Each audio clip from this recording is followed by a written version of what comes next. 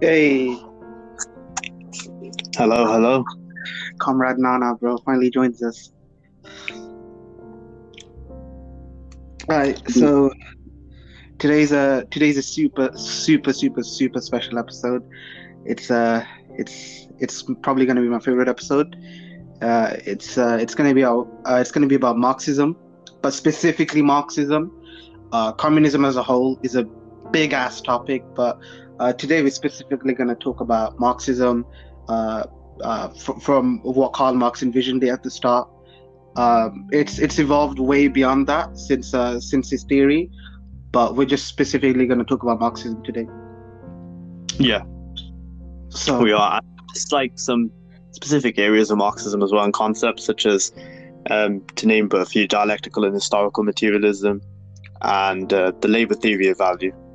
yeah, it's going to be very simplified and short, short examples and explanation. But I don't anticipate everybody who's going to be watching this or sorry listening to this, they're not really going to have the biggest understanding of what we're talking about. So bear with us.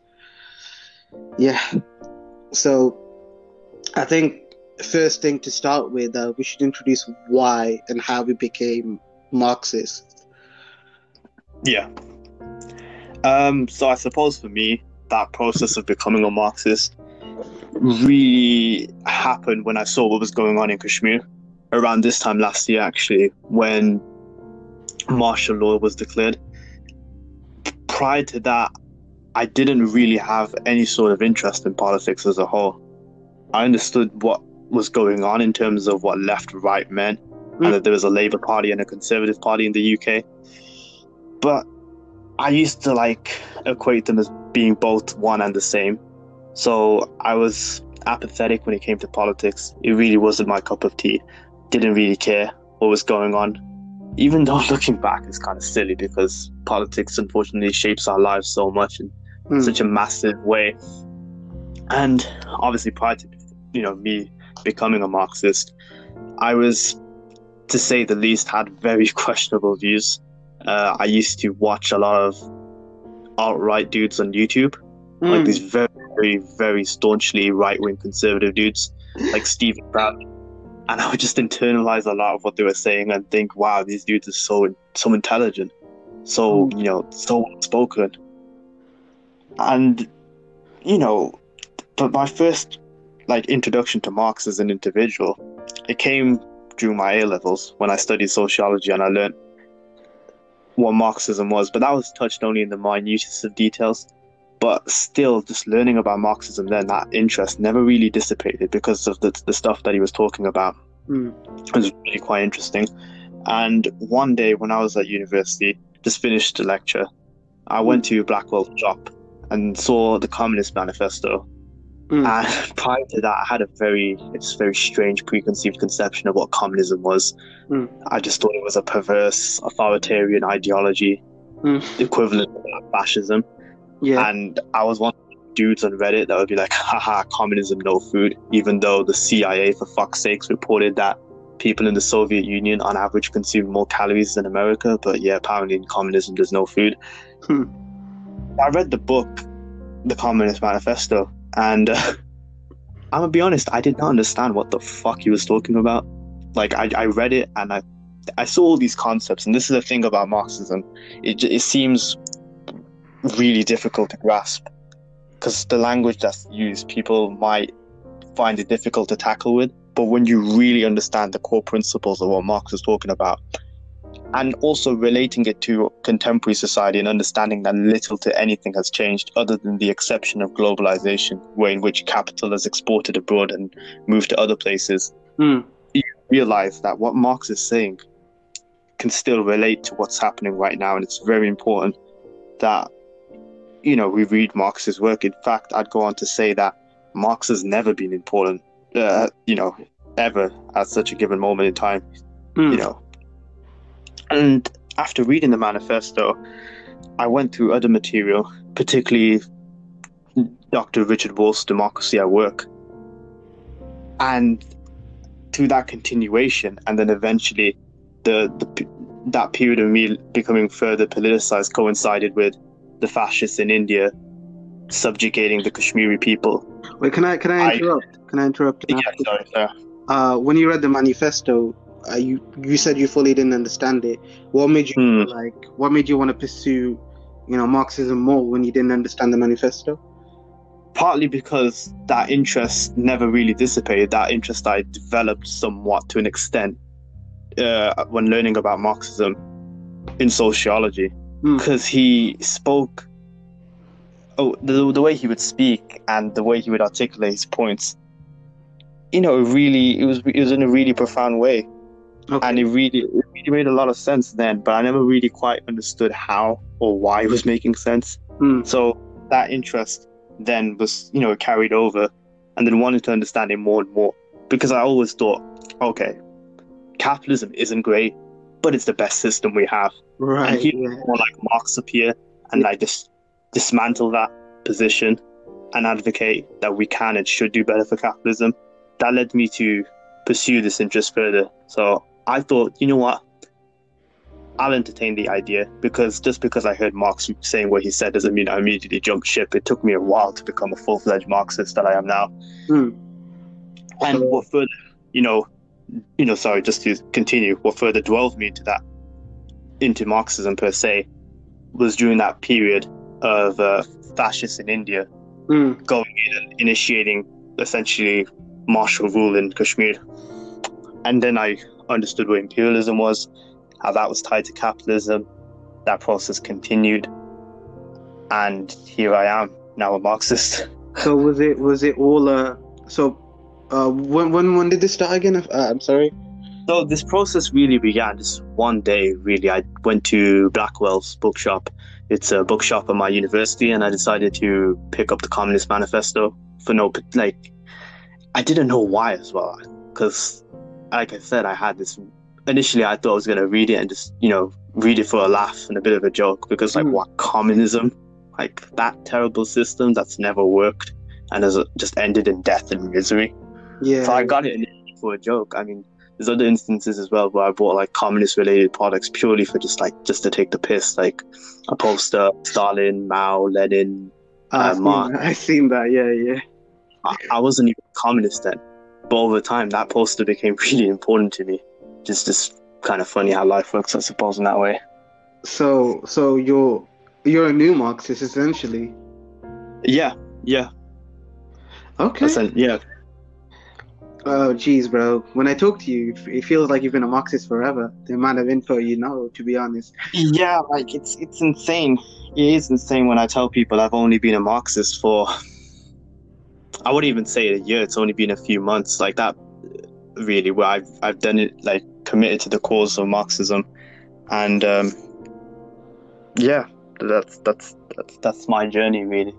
To be honest, help facilitate that process, sorry, is just what I saw was happening in Kashmir, and understanding how that is related to capitalism, that imperialism.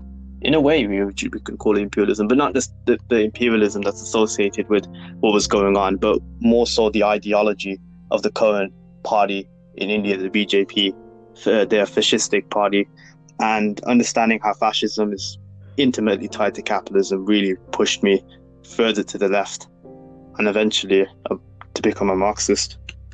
You're even more to the left of Marx in a weird way. You're a super radical commie. Sometimes when I'd hook you. Yeah. And it's funny as well, just thinking about that process, because not even that a year ago, I was just getting my feet wet in terms of political discourse. So people might get the impression, because I have friends that say, "Wow, no, you're a very articulate, sophisticated dude. You speak really eloquently," and I appreciate all compliments that come my way, but but prior to that, it's crazy to me to grasp as well, because I just wasn't that interested in politics, really. Like a lot of people, I asked them, a lot of British comrades, they'd say, "Oh, did Brexit politicize you?" And I'd be like, "No," and they'd be like, "What did then?" And then I'd be like, "Oh, it was Modi just invading Kashmir," and they'd just be like, "Ah, shit, okay." Okay. I mean, they know who Modi is? The people who ask you? Yeah. They know who Narendra Modi is. Okay. I mean, yours is kind of super different from my one. To be honest, I think you know my story, but to like, for people who don't, it's mostly because of my brother. He was a bit of a Stalinist. He was a bit of a yeah. He's a he loved Stalin. He loved communism. When I was super young, I think I was like 10. He introduced me to the concept, but like I was 10, man. I didn't fully know what the heck this was about. He's just like, hey, this is the better system. Capitalism's a bit trash. Communism's the better system, but I didn't fully know what it was, but that like being exposed to it at such a young age, made me wanna stay like find out more, or like it was sort of a counterculture thing where I didn't fully fit into the system or fully understand capitalism, so I sort of wanted to study Marxism more, and I didn't really start until uni actually. Prior to that, I was a bit of an edgy kid. Uh, like you said, I would watch, these alt-right YouTubers like you did, like Sargon actually. I was worse than you, man. At least he was cried as like soft alt-right, bro. I watched Sargon back in the day. But, coming into uni made me study a bit more because you're exposed to these things in uni. Talking to my boy, I'm not sure if you want his name out there, but my boy Al, he made me, he opened my eyes a bit more. He made me read it a bit more, and then talking to you actually, yeah, definitely talking to you made me want to, made me do my reading way more, because before that I'd only read Capital and the Manifesto, but now, now I've read way more. Now I'm way more learned. I'm way more well versed in Marxism. But yeah, it's crazy how different our stories are when it comes to being radicalized towards communism. Yeah, I didn't really have that political element within my family. They were left leaning, definitely, but they didn't really, and I appreciate it as well. I can see why they didn't really go out their way to impose their own beliefs onto me. So that process of me becoming politicized was my own journey, really. And it was a journey that, looking back, I never thought it would lead me to where I am now, but it's crazy, I suppose. Just reading that one book opened up a treasure trove of other stuff. Like, from reading that, I began studying settler colonialism, US imperialism, all topics for future episodes. But Marxism, it does that. What's the best thing about it is it's a science. It's constantly changing, and how they, those that read the theory, how they applied it in revolutions, they did so under the unique material conditions present within their own nation states. And that lack of dogmatism when it comes to Marxism, the fact that it's, like I said, a science that just constantly evolves and is constantly changed. And since the Communist Manifesto was published, a wealth of Marxist texts have just opened up, and they're really good, really, really good. Yeah, this episode is not going to be like, people don't know how big communism is. People aren't educated on it, so this sort of thing, the manifesto is all they need. I mean, there's a massive diaspora in Africa, for example. The great Walter Rodney, he made an entire book talking about Africa's underdevelopment by Europe, and how that process of underdevelopment is tied to capitalism. Amazing book, one of the best books I've read this year. I might need to check that out, man. There's so many different types of Marxists out there, but people aren't very much aware of Marxist-Leninism, Marxist-Leninist Maoist, Trotskyism, Luxemburgisms. There's so many different iterations of what Marxism became after Karl Marx's death, but people kind of just only stick to the manifesto, and it's a bit. The manifesto as well. I just want to emphasize is a polemic. It's something that would be read in a rally almost. It's not just the one text and that's it. It's a political pamphlet. Yeah. It's not. Yeah. Capital is his actual body of work that we sort of quote and study more. Exactly. Yeah. But today's episode is mostly going to be about Marxism, because like we said, we could do a whole episode on Leninism. We could do a whole episode on Mao, actually, and we probably will. But, even Marx, even this episode probably not going to be enough to cover, everything Marx has said. Exactly, yeah. But yeah, I mean, today we're just going to go over 2 or 3 core topics, the core tenets of what Marxism is, that sort of shaped the entire Marxist theory. So, today is going to be labor theory of value, historical and dialectical materialism, and what else? Just sort of the life of Karl Marx, actually. Yeah. And I'm going to put that one to you. An understanding of the concepts as well, like what's meant by alienation, how workers are exploited. Yeah, yeah. Because I feel like these are like extremely important things to cover, primarily because I feel, particularly with myself here as an example, when I read the work, I looked at it and I was confused as to how such a process can arise, like what workers are exploited. Yeah. Even though it's like blatantly obvious they are. I mean, just look at a factory in Bangladesh where they make clothes for Primark, for example. If that is an exploitation, I don't know what is. People get put off when you use words like exploitation. Like, that's a bit of a word. I've seen people get uncomfortable with, me using that certain word like exploitation. They're like, how about we don't call it that? Yeah, like, because people wouldn't conceive that term being applied to the workplace, But understanding how they are genuinely exploited was an important first step in me actually understanding Marxism, and then furthermore becoming politicized, Yeah. People are scared of like what they don't know really, and especially in this like anti-Marxist propaganda that's been propagated by the entirety of Western media. Of course people are going to be a bit put off when you use like exploitation, and it generally stems from ignorance, and we are very much still living through the McCarthyite era, especially to comrades that are in the US. So a New Deal style liberal like Bernie Sanders was perceived as a radical leftist. Bruh. A radical leftist, man. It's a testament to how far the Overton window shifted to the right in America. Like, they're starting to make Nazi Germany look moderate over there. Anyway, on that note, would you like to begin and explaining to our audience what's meant by the labor theory of value? Actually, I wanted you to start on Marx. Actually, I think it's important to know who Marx is. Yeah, actually, that would be better. So, Karl Marx, as you may imagine, with the name Marxism, his theories and ideas are what shapes the school of thought known as Marxism. He was born in 1818 in Germany, and his doctoral dissertation was in ancient Greek philosophy.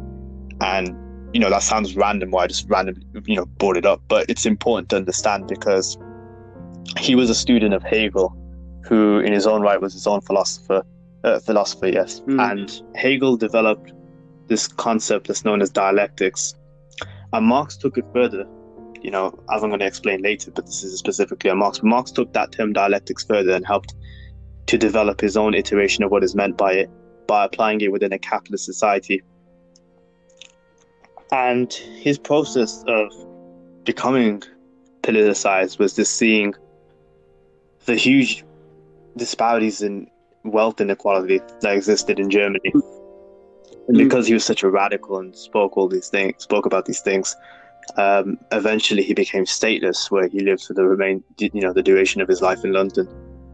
But his work and the stuff that he's spoken about, the work that he's produced and the things that he said are very much still important in our society today. Why did he become stateless, though? Oh, because it's because of what he wrote.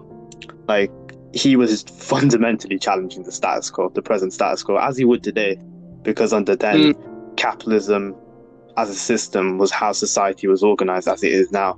But it was still in its baby steps, you know what I mean? It was just going through that process of industrialization.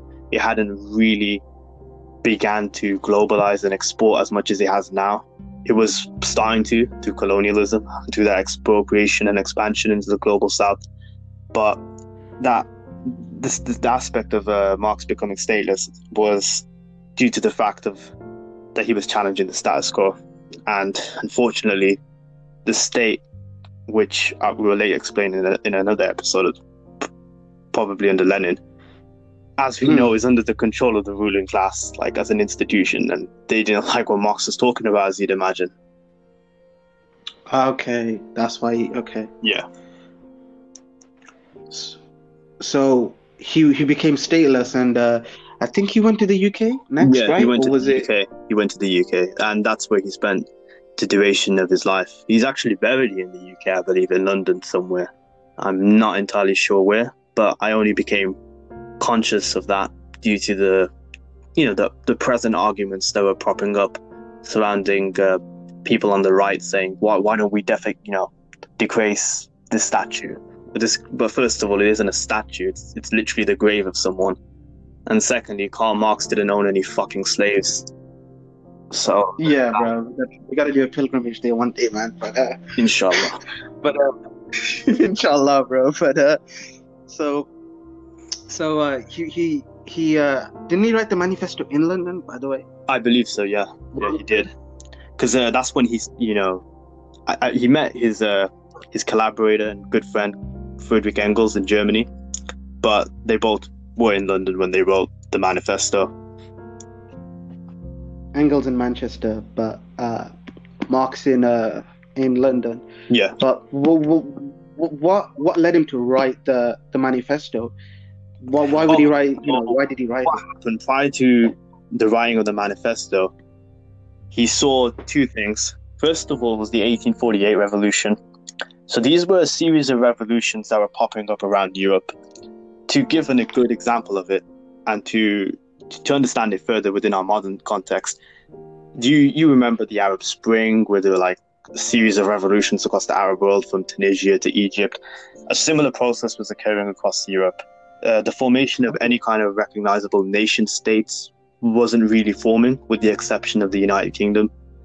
But there were a series of revolutions, and they were all across Europe, from Italy to Austria-Hungary to France. And Marx saw that, and that wasn't really he saw that process occur, and it didn't really have intrinsically an anti-capitalist tendency within those revolutions. They were just a series of revolutions where people are rising up. But what really pushed him to write the manifesto was when he saw the Paris Commune. And the Paris Commune was particularly interesting because what happened there you could see reflected in a lot of the ideas of what Marx wrote. So the idea of the state not existing, and workers being able to manage and direct their own lives at the workplace, even though it existed for a short while period. Marx was inspired by what he saw in the Paris Commune, and that in itself led to the process where he would eventually write the manifesto. I mean, how bad were working conditions at the time that he had to write? Yeah, it was horrific. Like, child labor was used, and it was normalized. There was no such thing as the 8-hour workday, or like workers being unionized and being able to have some form of bargaining power and having rights at the workplace as well. Like, the workplace was very much terrible in terms of its conditions. Like, Friedrich Engels, Marx's co-collaborator, spoke of it quite candidly in his book, The Condition of the Working Class in Manchester. What he described was just extreme poverty, and how the worker was exploited on a level that would be akin to what we see in the global south. And this is happening in the global north, mind you. I mean, we've seen, you say that, but we've seen instances like, me and you, like, with our own eyes, we've seen, not that bad, but we've seen instances of that with some of our friends. Yeah, we have. Not to the extent that we would, like, compare it to what we were seeing in the Industrial Revolution, but exploitation is exploitation, at the end of the day. It may have evolved, but it doesn't eliminate that element. No. And it's funny that, Engels, of all people, would write on the conditions of the working class, considering he was bourgeois himself. Yeah, he owned a factory. Yeah, he was a pretty rich dude, and even he was, like, pretty horrified at, the conditions that working class people sort of faced in his factory. Yeah.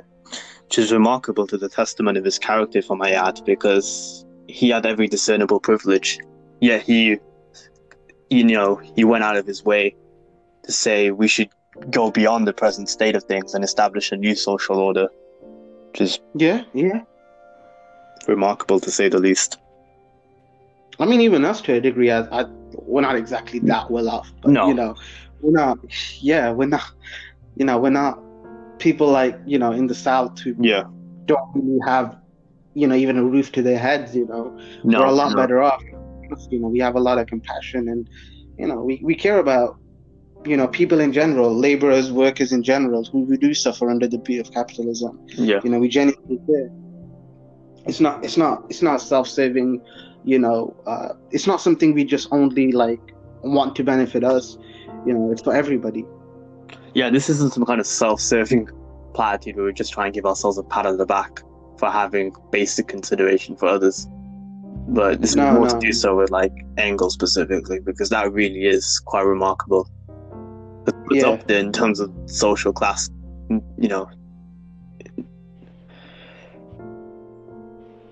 Yeah, I was gonna say, like, especially Marxism's made me, think more about. It's made me think more about collectivism, about caring for the community, caring for just poor people in general. It's such a you realize how disgusting of a system capitalism is.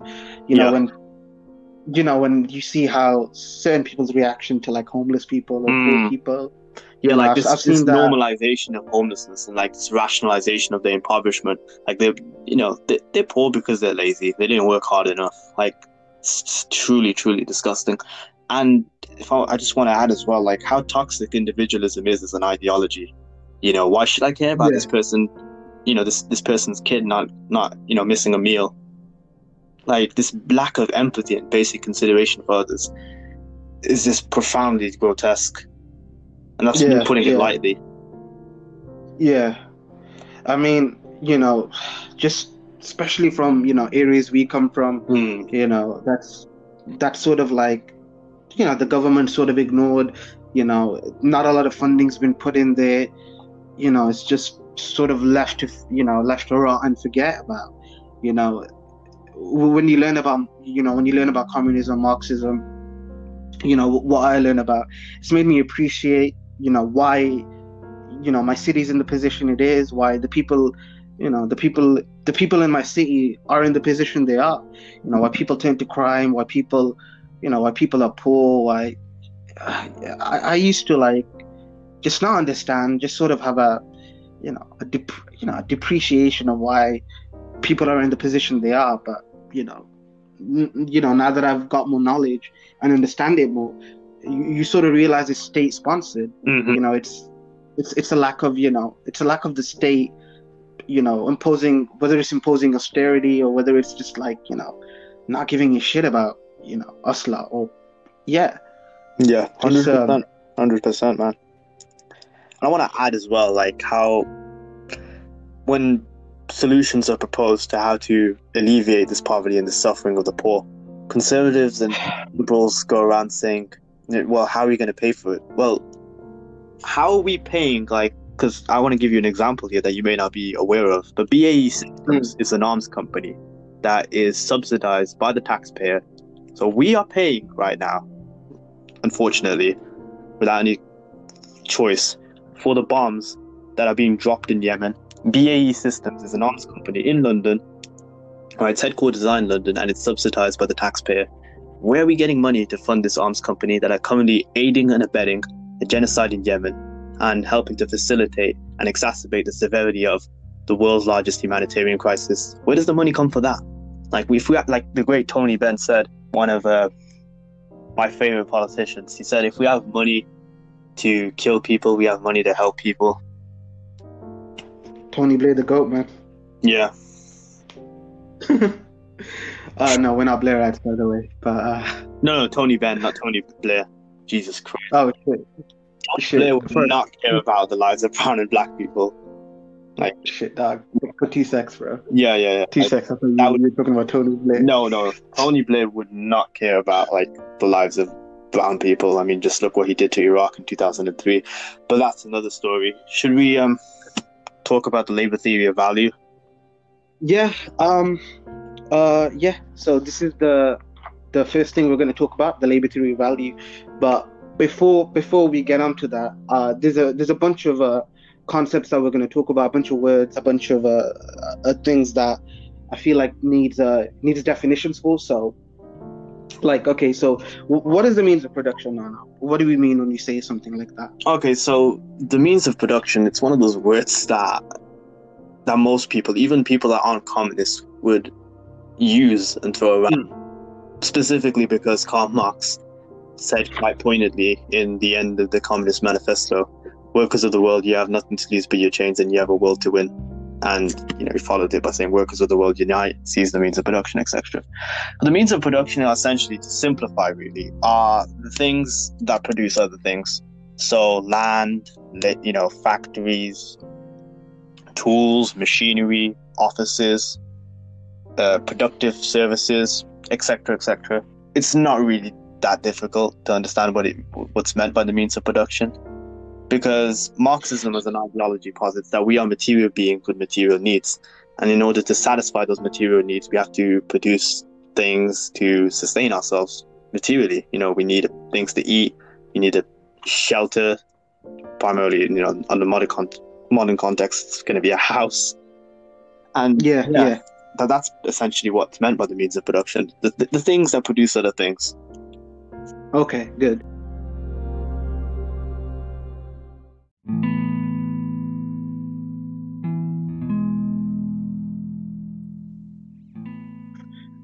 Okay, so who are the proles? What is the proletariat? The proletariat is the working class. The prole exists, and the sole reason the prole exists and how they sustain themselves and their existence is through selling their labor. Me and you are working class kids. Our parents are working class. Most of our friends are working class. Yeah. And the bourgeois are the people who own the means of production. There's only like two society. Of course, you have like the petty bourgeois, and they kind of they're kind of a thing, but really there's only two classes in a capitalist society: the pro, who sell their labor to the bourgeois, and the bourgeoisie, the class of the bourgeoisie, who own all the means of production. And those are the two dominant classes in capitalist society, basically. And I just want to interject here and just add, importantly, how class is shaped and how that's determined is how each class relates to the means of production. So the bourgeoisie, if someone would be considered bourgeois, part of the bourgeoisie, they own the means of production. The proletariat have absolutely no control over the means of production. Hence why they are the proletariat. Yeah, they're propertyless. They don't really have a say in how the labor is sold, or whether it should be sold or not, basically. And it's important to know these two classes when you talk about the labor theory of value, because the way the worker exists to sell his labor. He sells his labor power to the capitalist in order to exchange it for other commodities. So his labor power is a commodity. His labor power has been commodified. So to like explain it, to give an example of that, I want to talk about me working in I worked in McDonald's when I was much younger, and I want to use that as a great example to explain how I sold my labor power to fucking Mackey's, I guess. I got paid like $6 an hour for 8 hours a day. My employer bought my labor power. Me working there, 8 hours a day, that was my labor power. Me flipping burgers, me making the fries, that was my labor power. That was my work day. I sold it for 8 hours a day, and my employer deemed it worth about 50 quid a day. That's how much my labor power was worth.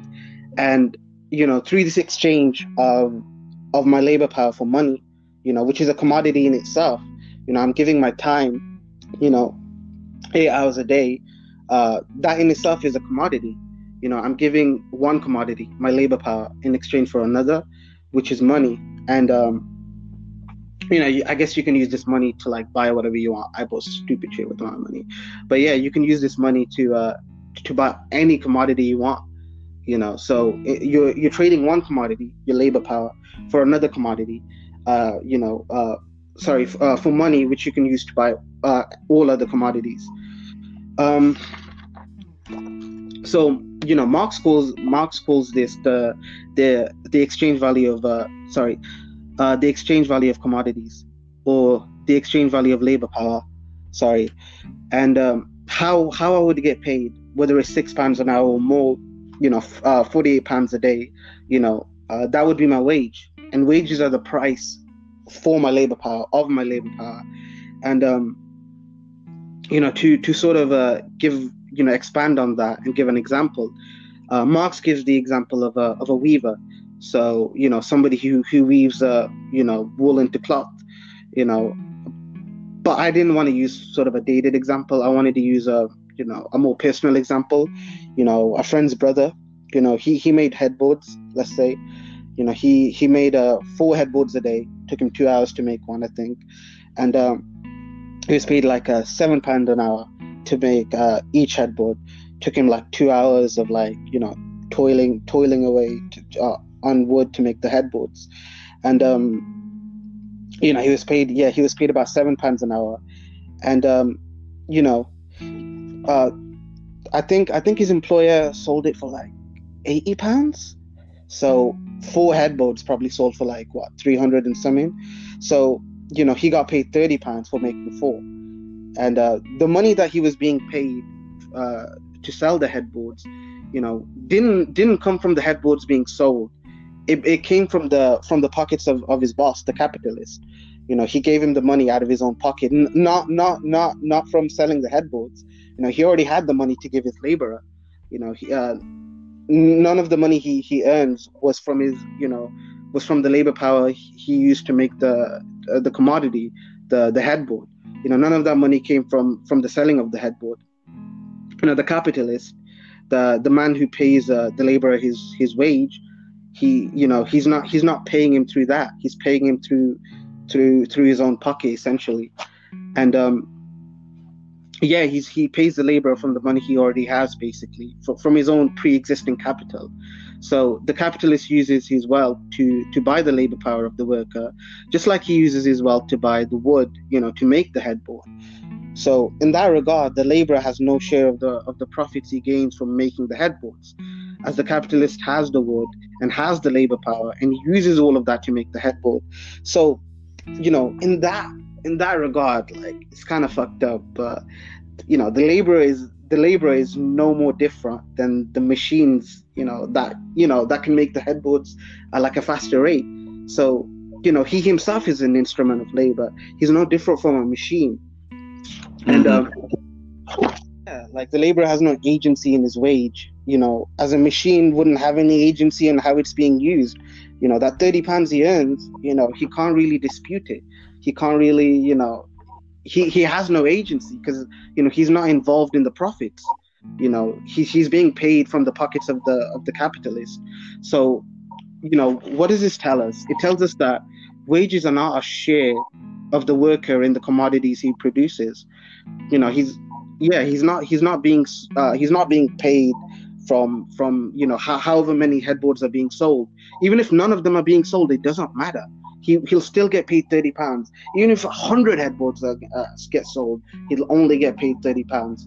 So once again, wages are not a share of the workers in the commodities he produces. Wages are pre-existing commodities. The capitalist, money is a commodity. Wages are pre-existing commodities the capitalist uses to buy the worker's labor power, to buy, his commodity, his labor power. That's what the capitalist uses. So, since labor power itself is a commodity, and that's basically the relationship a worker, a laborer, has to the capitalist, to the bourgeois. This is the relationship between prole and bourgeois. The prole sells his labor power to the bourgeois, to the capitalist, who uses his labor power to make, whether it's headboards, whether it's chairs, whether, whatever, he'll use it. And, uh, when the laborer makes something, makes a chair, makes a ladder, makes, headboards or whatever, he's adding a human element to it. What does Marx call it?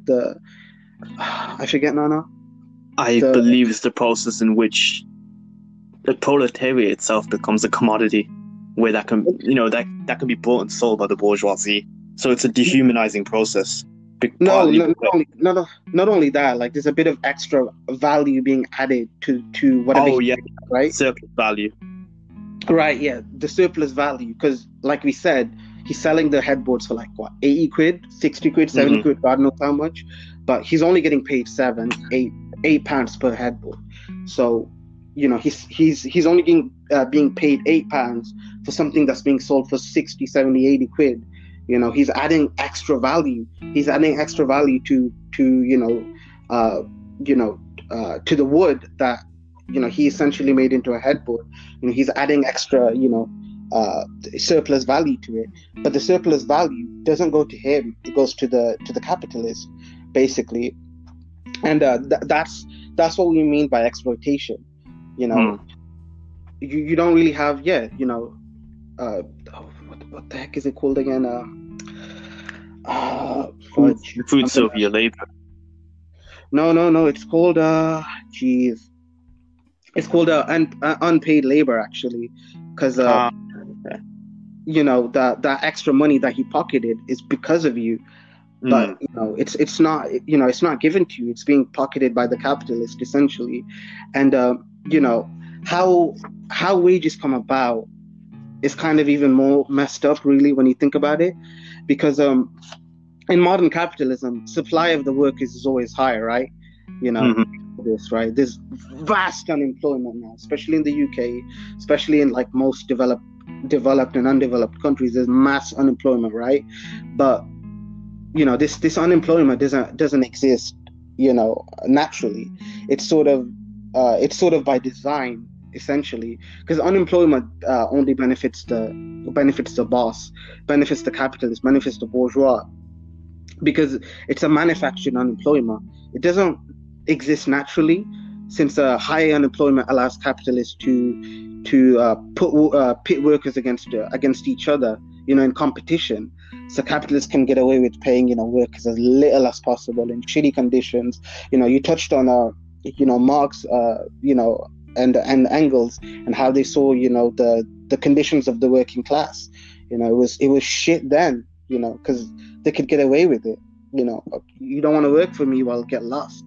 I'll get somebody else to work for me, and I'm not going to change the working conditions. I'm not going to pay you anymore. And we still see it today, Nana. We see it with the Polish people. That's always used as a deterrent. Like, oh well, if you don't do your job, there's always going to be some Polish dude or whatever to like, to do your job cheaply and better. Not that it's a blame on the Polish people, but it's just it's a blame on just the capitalists who exploit them. Because I'm sure they would like a better wage, but they can't complain, because what's the alternative? Death? Not feeding your family? There is no alternative. Exactly. There literally is no alternative. And to just interject here, sorry, I want to further go into this concept that you're describing, known as the Reserve Army of Labour, for our viewers. And it just hit me right now, actually, how that process in itself pits the proletariat amongst one another and prevents any sort of unity and solidarity fomenting, because they're in competition with one another to sustain themselves materially, and probably quite likely their families as well. And like you said, they can't go to their boss and ask for better pay, better working conditions, because their boss will turn around saying, dude, you do realize there's like 30 dudes outside, metaphorically probably, that want your job. You're really going to do this? So, like you said, unemployment, such a concept, is manufactured. And it's because the government is controlled by the bourgeoisie. Like, they're subjugated to the interests of the ruling class. So they're not going out of their way to alleviate unemployment, because why would they when they're, in bed with the bourgeoisie? I mean, yeah, I mean, fear of unemployment forces the worker to remain docile, right? And subservient to the will of the capitalist, to the will of the boss. You can't ask for a better wage. You can't ask for better competition because, sorry, not better competition, for better conditions because, the alternative is you get fired if you do something like that, and that's a very real thing. That happens. Hmm. And this is Yeah. going a bit off topic, but I want to sort of talk about like how racism does play into this because Oh yeah, 100%. like the whole Polish worker thing, it's it only ever does benefit the capitalist. They get this double, they get their cake and eat it too, in that they get to blame the Polish people, they get to blame immigrants, like, oh, they're taking away your jobs, Hmm. these conservative bourgeois capitalist people, sorry, capitalist class, they get to blame the immigrants, but at the same time they benefit off of this. They benefit off of immigrants, like, not demanding higher wages because they'll take what they can get. Yeah, 'Cause, 100%. and it's such a smokescreen now, in this day and age where immigration is blamed for so many, for high unemployment. you know Immigration is blamed for practically everything. Yeah. But really all it does is sort of mask the underlying problem, which is capitalism, right? But really this smoke screen of immigrants, of this race war, this culture war, is just to hide the failings of capitalism, really. Because yeah, capitalism can't sustain itself, it's dying, it's Yeah. stealing itself away.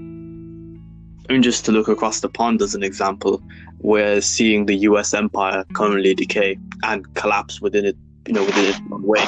When you have someone like Mr. Trump just out there, demonizing immigrants as he does, calling Mexicans drug dealers, rapists, and that doesn't happen in a vacuum. No. He then is another individual subjugated to the interests of the ruling class. And someone like Trump, who, in my opinion, a symptom of the disease, not the disease itself, just one of the symptoms. He's perpetuating this idea because why would he tell people, oh, by the way, it's not actually, Juan, that's the cause of your problems. It's this thing called capitalism. But he wouldn't, because he's a puppet, just like every other US president, just like Obama, just like Bush too, just like, Bill Clinton. They're puppets subjugated to the interests of the ruling class and their corporate donors, like the people that exist within the oil lobby.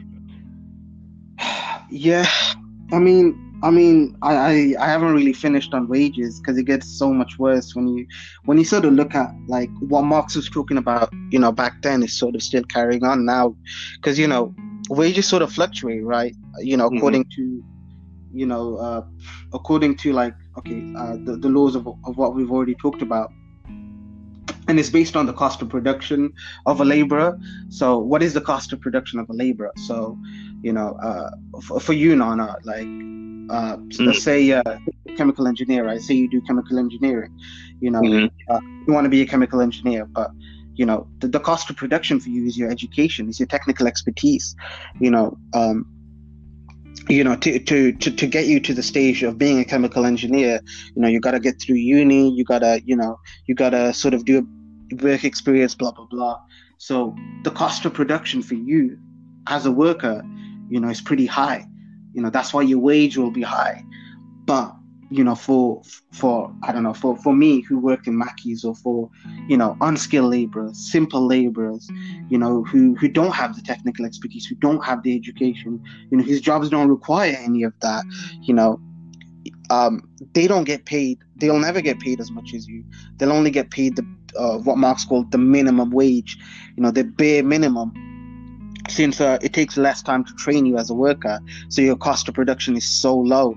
The less skilled a laborer is, the smaller his wages are. So, let me give you a quote from Marx, actually, that's pretty good. Give me a second. Let me bring it up. So,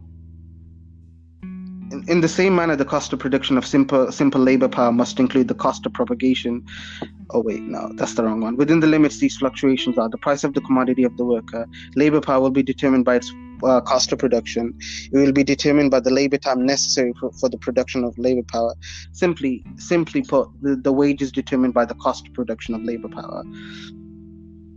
So, in essence, in industry, with just the existence of the worker is necessary. So, like I said, working in McDonald's, working in working in retail, working in a factory, just your existence, as a machine is just required. You don't need education or expertise for that. So your wage is reduced to only keeping you alive, to only keeping you alive and well enough to work. And this is what Marx. Sorry, what did you want to say? No. I was just agreeing with your point. Sorry. And so this is what Marx says about it. Within the limits of these within the limits of these fluctuations, however, the price of the commodity of the workers.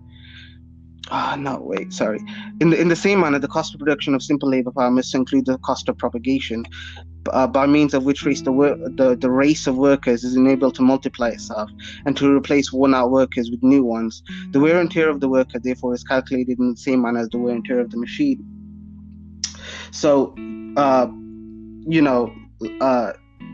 you're only paid to basically have kids and propagate and to only sustain yourself and make a new race of workers, make kids and make sure it ensures like the supply of capital is the supply of labor is never ending. And how Marx illustrates this is to talk about a machine. Is a really, really good example. But say a manufacturer buys a machine, right, to make whatever he wants to make, right, and it cost him $1,000, it cost him £1,000, right, and he needs to replace it within 10 years. He's gonna know, right, that he needs to replace it in 10 years. So he has to add £100 annually to whatever commodity he uses the machine to produce.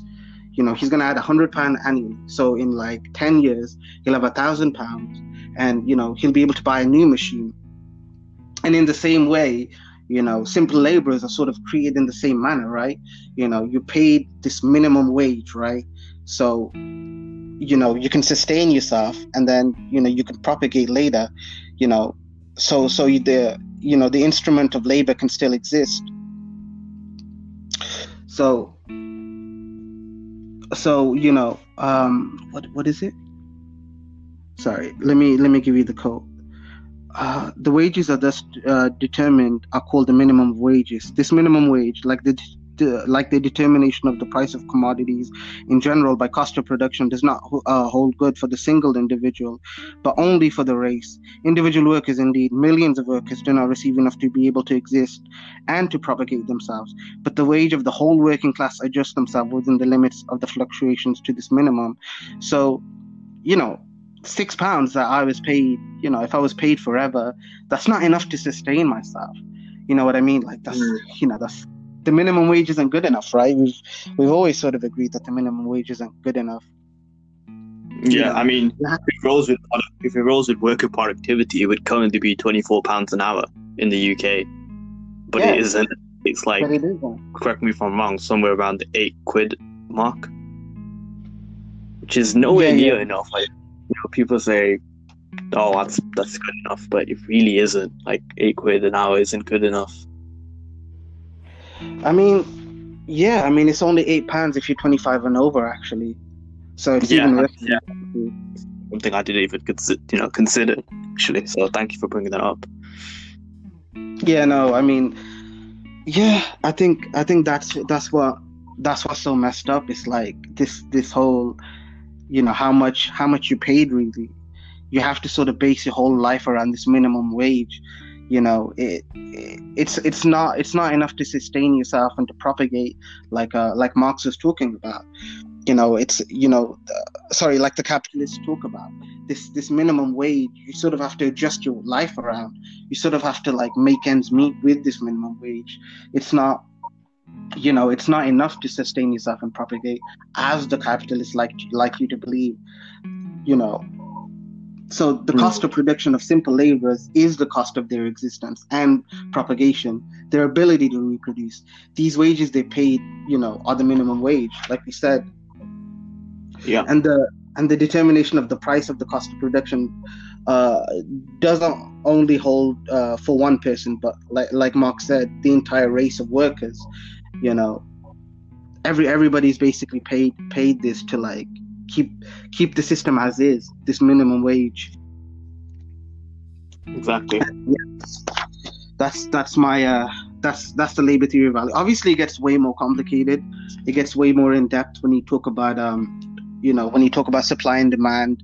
Hmm. We talk about why things are priced the way they are, why they are priced the way they are. This is just why wages are what we're paid, why wages exist, and the relationship of the pro to the bourgeois. I probably haven't done a good job. I'm sorry, but like, yeah, bear with me, guys. But this is as best as I could sort of give on the Yeah. labor value. Yeah. Uh, No. Yeah, I just want to add as well. I thought you did. Like, I'm not just saying this because I'm your comrade, but I thought you did a pretty good job, to be honest. yeah, thanks, Steve. It's been out there, but yeah, Yeah. thanks. Um, should I just go on now to explain what is historical materialism, as well as Okay. Yeah, yeah. okay. So historical materialism. I just want to start off here with a quote from the Communist Manifesto that Marx and Engels wrote. It says here, "The history of all hitherto existing society is the history of class struggles." Right. So I'm going to expand on that and what that means. Historical materialism is Marx and Engels' theory of how human societies develop and how and why they change, right? So they argue the history of human societies is propelled by the conflict of material interest between the two classes which you spoke about and discussed under the labor theory of value, the proletariat and the bourgeoisie. Mm-hmm. And almost the entire section of the Communist Manifesto is actually dedicated to this.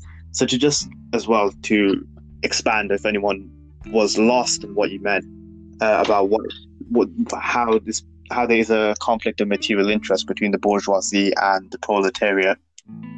Say the proletariat work on the farm. They don't actually own the farm, but they have the tools to work there, and they theoretically and hopefully they want to produce the best crop yield as possible. Say the lord who owns the farm, the bourgeoisie, they're what they want to achieve through these people working on their farm is to keep as much of the crop yield as possible. So there you have it. This right there as an example is a conflict of material interest, because on the one hand you have the proletariat working on the farm, but they don't actually own it. Hence why the proletariat wanted to keep as much of the yield they produced as possible, whilst the lord who owns the land wants to take as much of the yield as possible. And historical materialism, it starts from the fact that for societies to exist, they need to be able to produce things, aka the necessities of life like food and shelter. And without production, there's no society, as Marxism posits. And the things we use to produce things, which is what I describe as the means of production, would include, as I said earlier, things like land, machinery, tools, the factories, etc., etc. And how people relate to the means of production gives us their class position in society, and with that, their objective material interests. As I mentioned earlier, with the example with the farmer and the people that work on his farm.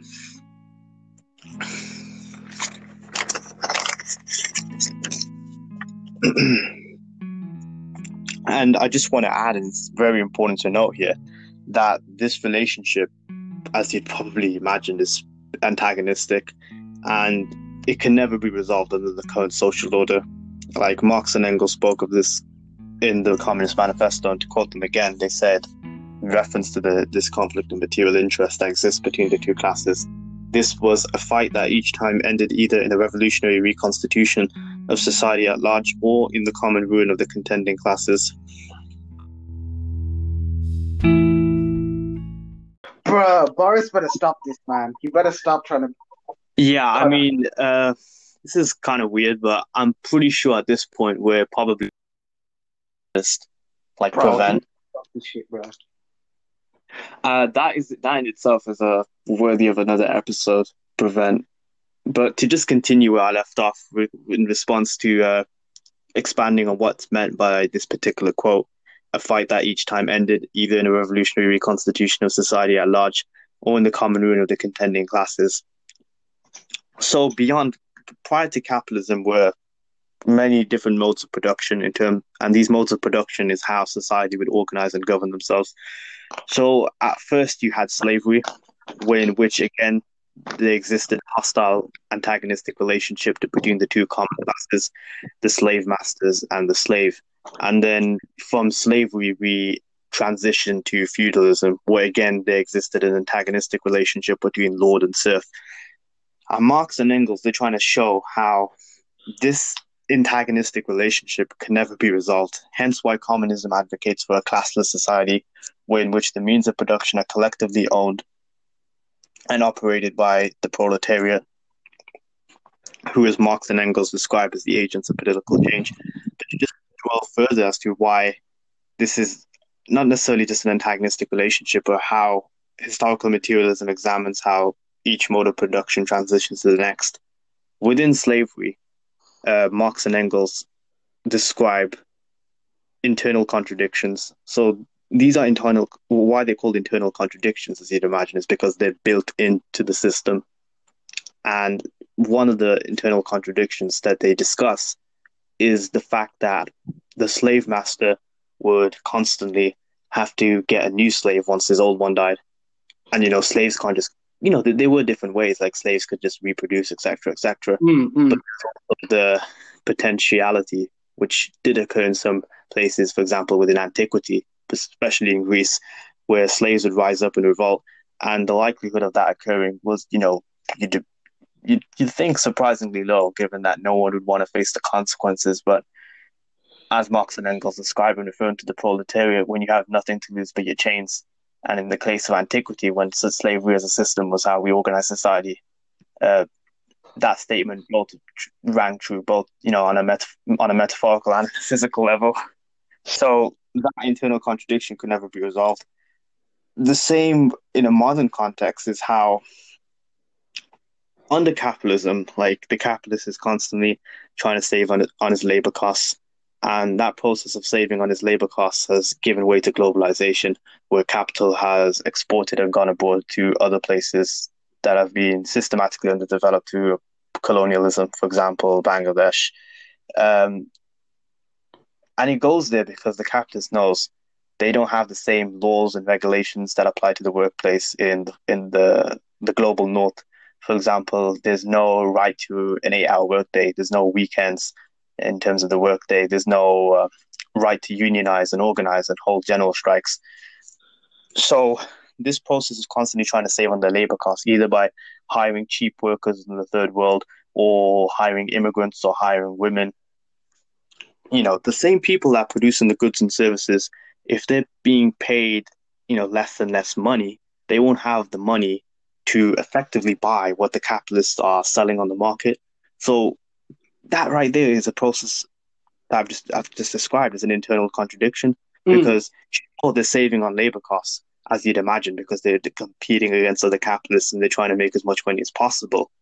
But at the same time, when they're screwing over their workers, paying them as little as possible, you got to remember, these are the same workers that are buying their products.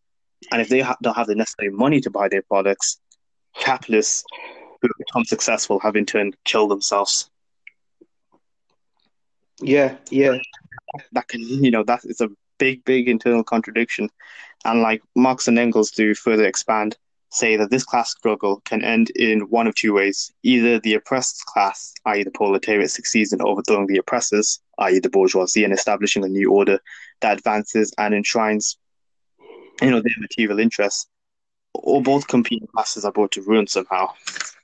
And that possibility, that potentiality of both competing classes being brought to ruin is, without sounding too much of a doomer, is the prospect of the climate catastrophe, which is fast approaching. Yeah. I think, yeah. And that in itself, or just to like summarize, historical materialism is the process in which how human societies develop and change. And Marx and Engels, their theory surrounding historical materialism is that for societies, as I mentioned, for them to exist, they need to be able to produce things. Because Mm, Marxism posits we're material beings with material needs. And this yeah. idea of how human societies develop and change, according to the Marxist school of thought, is that it's propelled by the conflict of material interests between the classes, these two common contending classes that existed under previous modes of production. As I mentioned, in the slavery, it was slave, master, and slave. As I mentioned, the feudalism, it was lord and serf. As I mentioned, the capitalism, the bourgeoisie and the proletariat. So, yeah, I hope that explains in a very succinct way what is historical materialism. Is there anything you'd Uh, like to contribute to? I didn't really. So when I explained the relationship of the prole Mm. and the bourgeois, I didn't really explain. Well, why doesn't the prole work for somebody? Why doesn't he just have any other option? And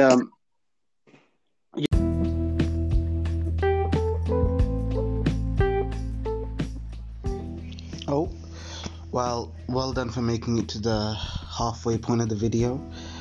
Pretty tiring to listen to us talk for like an hour. So on that note, I'm gonna play a Rage Against the Machine song, which is pretty relevant to the next topic that's gonna be talked about in the second part of the podcast, which is gonna be about American, just American stifling of communism and just fascism in general, and just a bunch of other things that we're just gonna talk about, mostly owning the libs and conservatives. So enjoy.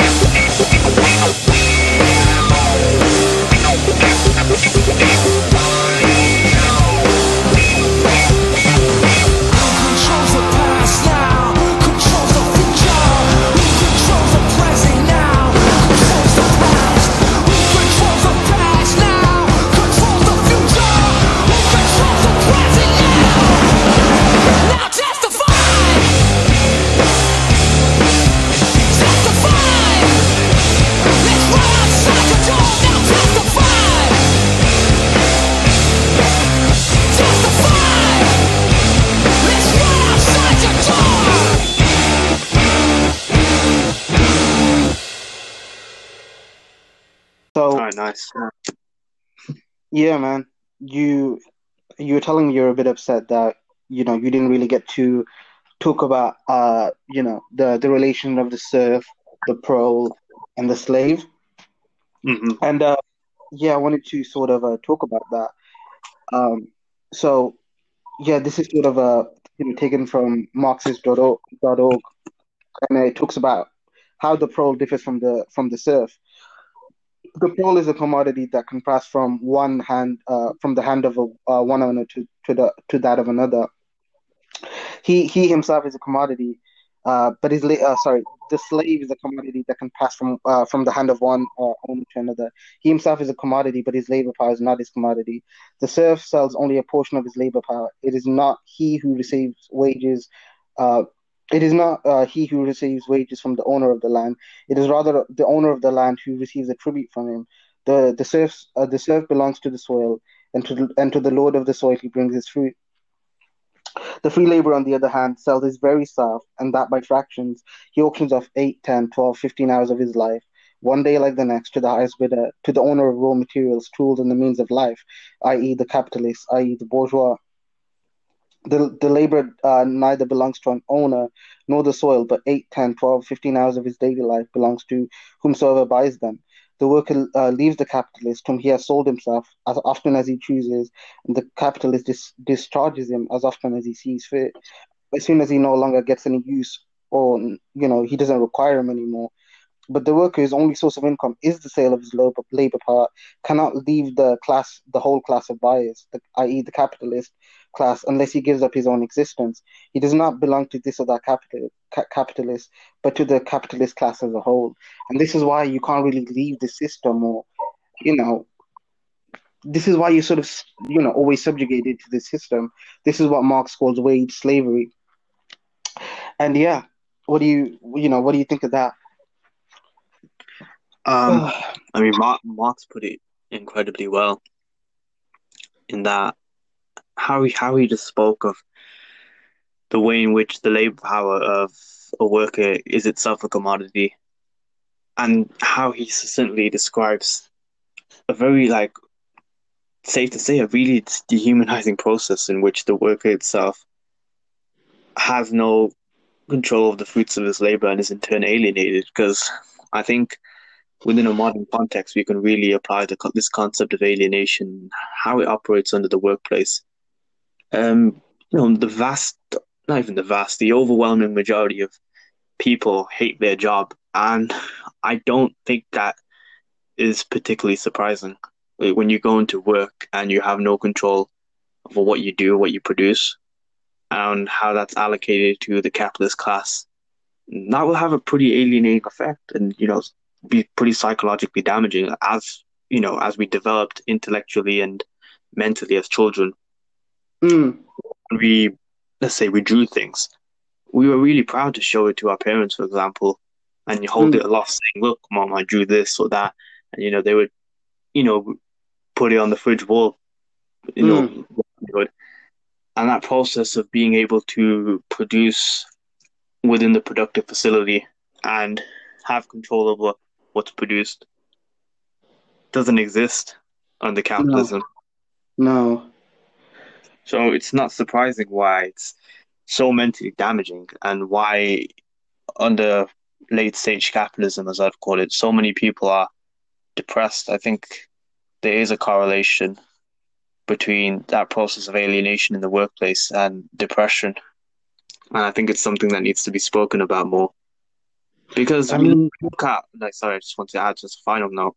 In modern capitalism, we spend a third of our lives at the workplace, and the people that produce the goods, provide the services, they have absolutely no say.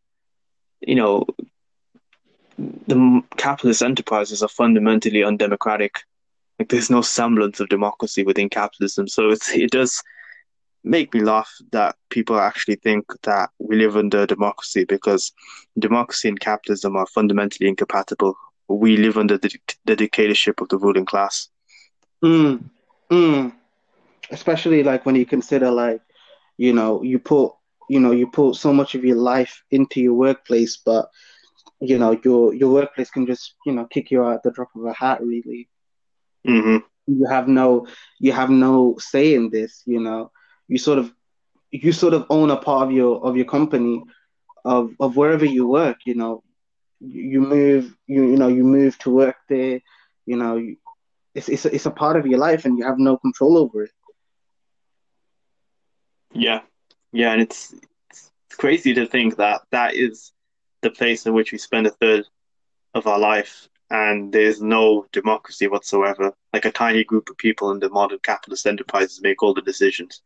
Like the CEO, board of directors, and major shareholders if the company has any major shareholders, and the workers who create the wealth. Because what's often propagated, unfortunately, is that the people at the top are the ones that create the wealth, but the people at the Mm. bottom are doing that. That's not true at all. I mean, yeah, I mean, people really genuinely believe trickle down economics works, and Yeah, and I just want to like add to that, like if you seriously in 2020 believe that trickle down economics works, sorry, how the fuck do you explain the fact that eight people have more wealth than the bottom half of this planet's population, roughly 3.6 billion people? Like wealth since the end of the 90s has been concentrated, sorry, in the hands of a few. Like eight people, dude, have more wealth than 3.6 billion people. Jeff Bezos, right? He has a net worth of $189 billion. The International Food Policy Research Institute, they calculated how much it would cost to end world hunger. Do you know how much it will cost to end world hunger? $11 billion. And this dude, this bold Lex Luthor looking motherfucker, has $189 billion. And people are like, yeah, bro, he's got it in his stocks, mate. He's got it in his other assets. Like, shut the fuck up, you cracker. Like this yeah, dude, like like why are you defending a billionaire? Like he's not gonna toss you off. You do realize this. He's not gonna acknowledge your existence. It just baffles the mind how anyone could defend the billionaire and the system that oppresses them. I Like, mean, sorry, fuck me. to touch on exploitation, like, you know, you hear it so many times from, like, you know, these, you know, right-wing grifters, like, you know, he earned his money. No, no. Mm, Apparently he works a billion times harder than like I do or next you dude, do. yeah. And yeah, I just want to like add in there. No offense to any of my white comrades out there. I didn't want to use the term cracker. It's often a Right, derogatory term right, bro. to like denote and like hate on all white people. It's not just white people that defend billionaires. Unfortunately, it's that sounded wrong, but yeah, it's not. Lots of different people defend billionaires for whatever reason. I wonder who you're talking about, but Yeah, leave that to the imagination. we don't need to name them, but I wonder who you're talking about. Yeah, yeah. Yeah, just so you know, if I have a will, it will definitely not include me giving $1 million to Elon Musk, aka the dude that benefited from apartheid and US imperialism. But yeah, he's self-made apparently. And on the topic of Elon Musk, I think it's really important to note how that company Tesla has never in turn made a profit, and it's heavily subsidized and funded by the taxpayer. And yet we have politicians like Reagan calling people suffering, calling the most marginalized and exploited communities suffering welfare queens. The real welfare queens are the corporations, like corporations like Tesla. And, this is something really, really important to know. As someone who I would like to describe myself as an internationalist because I believe, I'm very interested in global affairs and the politics that, operate in the global south. Tesla's stock skyrocketed after the Bolivian coup. And for those of, for our viewers who are unaware what the Bolivia coup was, you had democratically elected president, socialist Evo Morales disposed of, and in his place, a fascist Christian fundamentalist dictatorship was imposed. And Bolivia have huge, huge lithium reserves. These lithium reserves would be really important for a company like Tesla, who create car batteries that are made of lithium. And Evo Morales refused to sell out these foreign companies to come in and, like a bunch of conquistadors, and exploit Bolivia's lithium reserves. And what Mm. happened? A CIA coup was sponsored, to get rid of Morales and put in a fascist who would allow these conquistadors like Elon Musk to come in and take and exploit Bolivia's lithium. I mean, And this is the dude that's looked up to people. Like, he's apparently a real life Tony Stark. He's more akin to that of an inbred feudal lord, but I digress. yeah, and I mean, like, where do you think this like sort of misunderstanding, and this fascination that comes like, oh well, I can be a billionaire, like, Elon Musk Mm. is self-made, Bill Gates is self-made, Which is fundamentally untrue. Fundamentally untrue, especially in the case of someone like Elon Musk. Like, the dude benefited from apartheid, bro. Apartheid, for those that are unaware, is, well, I don't mean to sound condescending. I'm sure a lot of people know what apartheid is, but within the context of South Africa, sorry, you know, it was institutionalized racism. Not just the extent that we would see into how police operate through the lens of race here in the UK, but like literally by law, white people had, you know, went to better off schools, got a better education in turn than black people. That's the level of institutionalized racism we're on about in apartheid South Africa when Elon's father owned an emerald mine. so that's where he got the capital to start off his business, right? Yeah, yeah. Like, this dude is not self-made at all. And the company has never fucking made a profit as well. Even though it's heavily subsidized and, you know, the taxpayer pays a lot into it. Mm. I mean, He's a fucking grifter and a charlatan. Like, it needs to be said. A lot of people are blissfully unaware of that, but he is a grifter and a charlatan. do you think billionaires will save us? Like, No, this no, whole. no. 100% not. If the COVID-19 crisis, if anything, has proven that to be demonstrably untrue, that billionaires are not going to be our salvation. Like, it's not them that keep a society functioning and operating. It's the people at the bottom, the workers, the cleaners, The you know, NHS workers who risk their the lives NHS to like, workers. go to work. Exactly, exactly. Like, it's not these fucking billionaires that, are going to save us. Save us from I fucking what mean, exactly? I think we should be, trying to get rid of them. Elon was advocating for reopening the economy earlier, for people to get back to work earlier. He was trying to This like, dude said by like April there'd be like zero no cases, and America has, despite the fact that America comprises 4% of the world's population, so it's not a big total, 4%.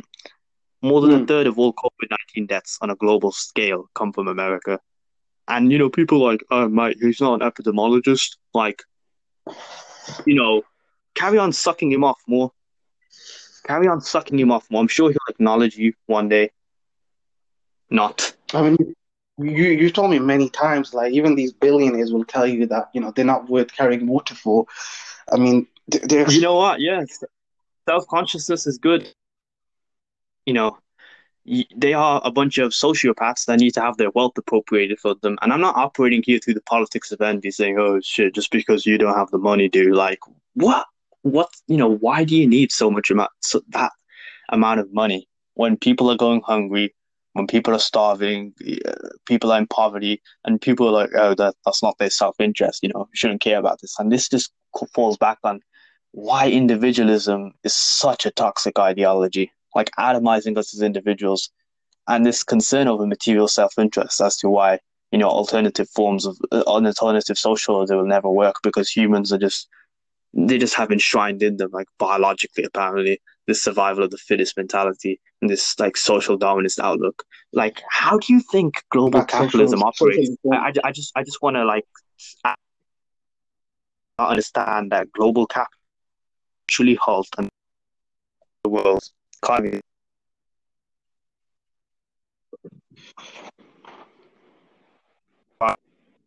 grew over the next dude.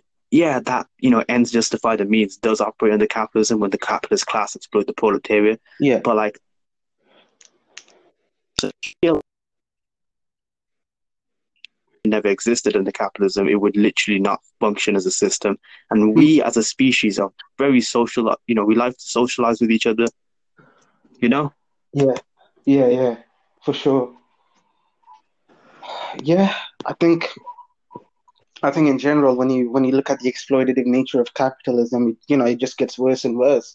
Especially when you look at the global South and how like you know yeah, like every single socialist revolution has just been, stopped and curtailed by, the CIA, and who's the CIA funded by, what, whose self-interest are the CIA serving? Clearly not the common people of the, you know, No, no, no. These are these same organizations that are like closely tied to the U.S. government are, they're basically in the interest. They're following the interest because we got to understand as well why these competing social orders like socialism, communism, why they're vilified to the extent that they are. hmm. And it's because I've answered my own question. They are competing social orders, one that would which use the land, labor, resources, and technology, and utilize it in a different way to that of the global capitalist orthodoxy that we are currently enshrined in. They would use it for non-profit public sector development and social need communally. And that in turn, if it continues to succeed as it has in every previous socialist experiment, it would spell the end for global capitalism as we know it and that of the ruling class's power. So it's not particularly surprising and vilified to the. I mean, yeah, I mean, you look at all the people that, all the Cubans that hate, Castro. They usually like landowners, or Yeah. people who benefit under Oh, the, yeah. I'm glad yeah. you brought this up, actually. I saw so much funny shit. So this dude's like, yo, my grandfather owned slaves and Castro took them away. I'm like, good, good, you motherfucker. Your grandfather was owning another human being. He dehumanized that other human being who had relatives and family of his own to that of a commodity. It's good Castro took him away. Yeah, I mean, people have such like stupid, Americanized, westernized views of, these communist countries that are for the people. Every social benefit, everything me and you enjoy is because of socialism. Like, bro, like, Yeah, like the capitalist class did not just one day decide, you know what, mate? I think we've exploited the proletariat enough. Let's just give them the NHS. Like that was something that was fought for and struggled for. Like if ideally the capitalist class in the UK would still maintain a private health insurance system, which is why the current the primary bourgeois party in this country, the Conservative and Unionist Party, are planning to fucking privatize our NHS because the NHS is a fucking socialist idea. yeah. Bro, it's not just a socialist idea. We stole it from the USSR, bro. It's a full-on communist idea, bro. And it's like, Yeah, like, hmm. go on, sorry. So I just really want to hit home. Like, these weren't just given by the kindness of the capitalist class, you know, not at all. Ideally, they would want what was going on in America, where big pharma have like control of these drug companies and price gouge disgustingly, hurting the most, the worst off Oh, communities. you mean like how That's what would be 40% of it's situation. already been privatized? Is that what you're talking about? Yeah, and that process of privatization has actually been accelerated disgustingly, even though we owe such a great debt to the NHS. Even under the COVID-19 crisis, that process of privatization has accelerated. I It's mean, absolutely disgusting. But then again, we're talking about the Conservative Party here. They don't really have a soul. what sickens me is like just the lack of class consciousness from, from pros like us lot. I'm not talking about you or me, but just like, like I live in a council house, and like always like I've enjoyed the benefits of, the NHS, of like having my, student loans be subsidized by the government.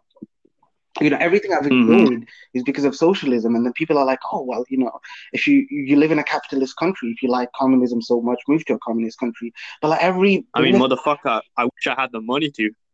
I mean, every benefit I've enjoyed now, no, that's true. Like same, like I would love to live in China, bro. Like, um, Yeah, 100%. like I said, like everybody always talks about the benefits of capitalism, but how has it benefited me? I ask these stupid, How is it benefiting me? Yeah, yeah, like in I any get to, meaningful kind of way. mm, Sorry, I just want you to continue. no, I was gonna say like people always talk about like the benefits of capitalism, but like how have I benefited? I get to choose between four different brands of soup now. I guess, that's Yeah, like the innovation of capitalism right there, bro. That's right there. You're just seeing the innovation of capitalism right there, bro. Brilliant.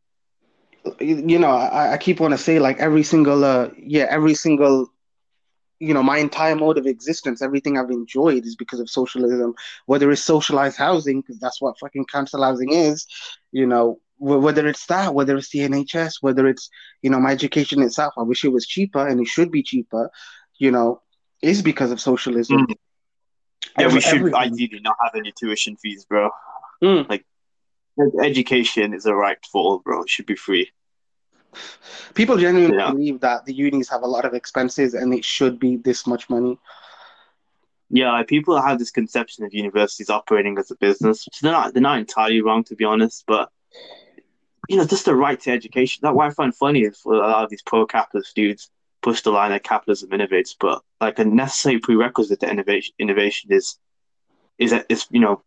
acquiring an education. And under socialism, all stages of education are free. I mean, For example, in Cuba. there's like it's funny to see that, not funny, but sort of sickening to see the dystopia. There's a game show in America where they help you pay off your student loan. A game show that that's like Fuck it, no. That's predicated on that's so depraved. yeah, it's like I just don't understand like what you said. Like how you supposed to innovate when you can't afford an education? Well, when you have Yeah. that crippling student debt that I'm gonna have, that you're gonna have, that every one of these pros that defend capitalism is gonna have to deal with. Like, how are you supposed to survive in this, in this capitalist economy? Like, have they actually thought about it, or are they just like regurgitating propaganda or regurgitating shit that they heard, without any meaningful reading or studying? I think it's important to note the extent to which how propaganda runs within our society, how deeply embedded it is. Like the conservative and liberal ideologists of the media class, they're never gonna talk about alternatives to capitalism or provide a diversification of opinion when it comes to such talks such as like, is capitalism really the best system we've got going? Never, I mean, we're the grifters, never. Mana. We're the liars. We're the people trying to peddle Yeah, this is like tinfoil. Orwellian, and I'm not even a big fan of Orwell because Fuck he's a Orwell. fucking snitch. Fuck Orwell. But that's another story. Yeah. Fuck. But like the fact that we're the ones that are the charlatans and the snake oil salesmen just really shows the extent to how well propaganda runs within our society. I feel like it's this image of the Reds as like, the power grabbing Reds. All they care about is, power for the sake of power, just, yeah, that's all it is. Like this fear that communists are just power hungry autocrats who are just here Mm, to, you know, what you call it, install fascism, where communism and fascism are sort of aligned. are the same. Yeah, like they're both the same. They're both perverse, authoritarian, totalitarian ideologies. Like it's just a basic lack of understanding of what communism and fascism is when you make such a statement like that. Like fascism as an ideology is inherently tied to racism, to nationalism, not just nationalism, to extreme forms of nationalism. We're talking about ultra nationalism here. And like communism is about the liberation of the proletariat, both politically and economically. And apparently these are both the same thing. Just conveniently ignore how communism is fascism's sworn enemy and how communists paid the biggest sacrifice to defeat fascism Why the and how they fucking hate fascists. But yeah, we're both the same apparently. well, why the fuck did Hitler hate the Bolsheviks so much? Why did he fight a two-front war that his entire generals were telling him, "Don't do this. This is bad." But Yeah. fascism and communism are the same thing. Yeah, you really believe that? The cognitive dissonance is amazing, bro. But that's what communism is. And what irks me is like it's just the numbers that they'll always like tell you, like, oh, 90 billion Yeah. people died under communism, like 100, like you said, 100 quadrillion people died under communism. This Yeah. is why it's bad. Like the methodology of like where this number comes from. They never provide any sources. They just throw around a bunch of numbers and just try and show how big, to get some big brain points. Like, look at me, ma. Communism killed this amount of people. Like, how many people has capitalism killed? How many people on a yearly basis from hunger, disease, poverty?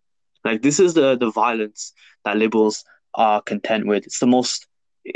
It's the violence way in which untold millions of people suffer, and that untold millions of people that suffer from this like grotesque violence is known as capitalism. Like 20 million people yearly die because of capitalism for a variety of reasons, to name but a few: hunger, disease, poverty. And these are all easily preventable solutions, but they're allowed to die because capitalism puts profit before human life. Definitely, It's not profit, it's people to be saved. So why definitely. should they be allowed to live? Yeah. This is how brave this system is. I mean, we'll touch on it during our fascism episode, but I was going to point out about the, black shirts and reds when I was reading about it. How Mm, people aren't willing to take responsibility for the fascists. Fascism is basically, capitalism taken to the extreme, but people don't want to accept that. People just think it's a perverse, it's individuals perverse in capitalism. Like I've heard it from a friend of mine that, you know, again, that capitalism is all right in its early stages, but like now, late stage capitalism is what's, it's what's wrong. But as a system, it can be reformed, and that what we see now isn't capitalism, just like, as it was intended to be. I mean, how do you feel about that? I mean, that is probably one of the most awful takes I've ever heard, if I'm going to be completely honest with you. Just to like break it down, like capitalism does function. You might be surprised for me to hear this. It functions exactly for who it's intended for, i.e., the ruling class. Mm. Like, if they're benefiting right now, that's because capitalism is doing what it does. And if you're worried about how you're going to pay your rent, how you're going to pay your bills, how you're going to sustain yourself materially by getting food, you know what I mean? That's capitalism doing what capitalism does best. Capitalism was worse back in the day, man. There wasn't an 8-hour workday. There wasn't good working conditions.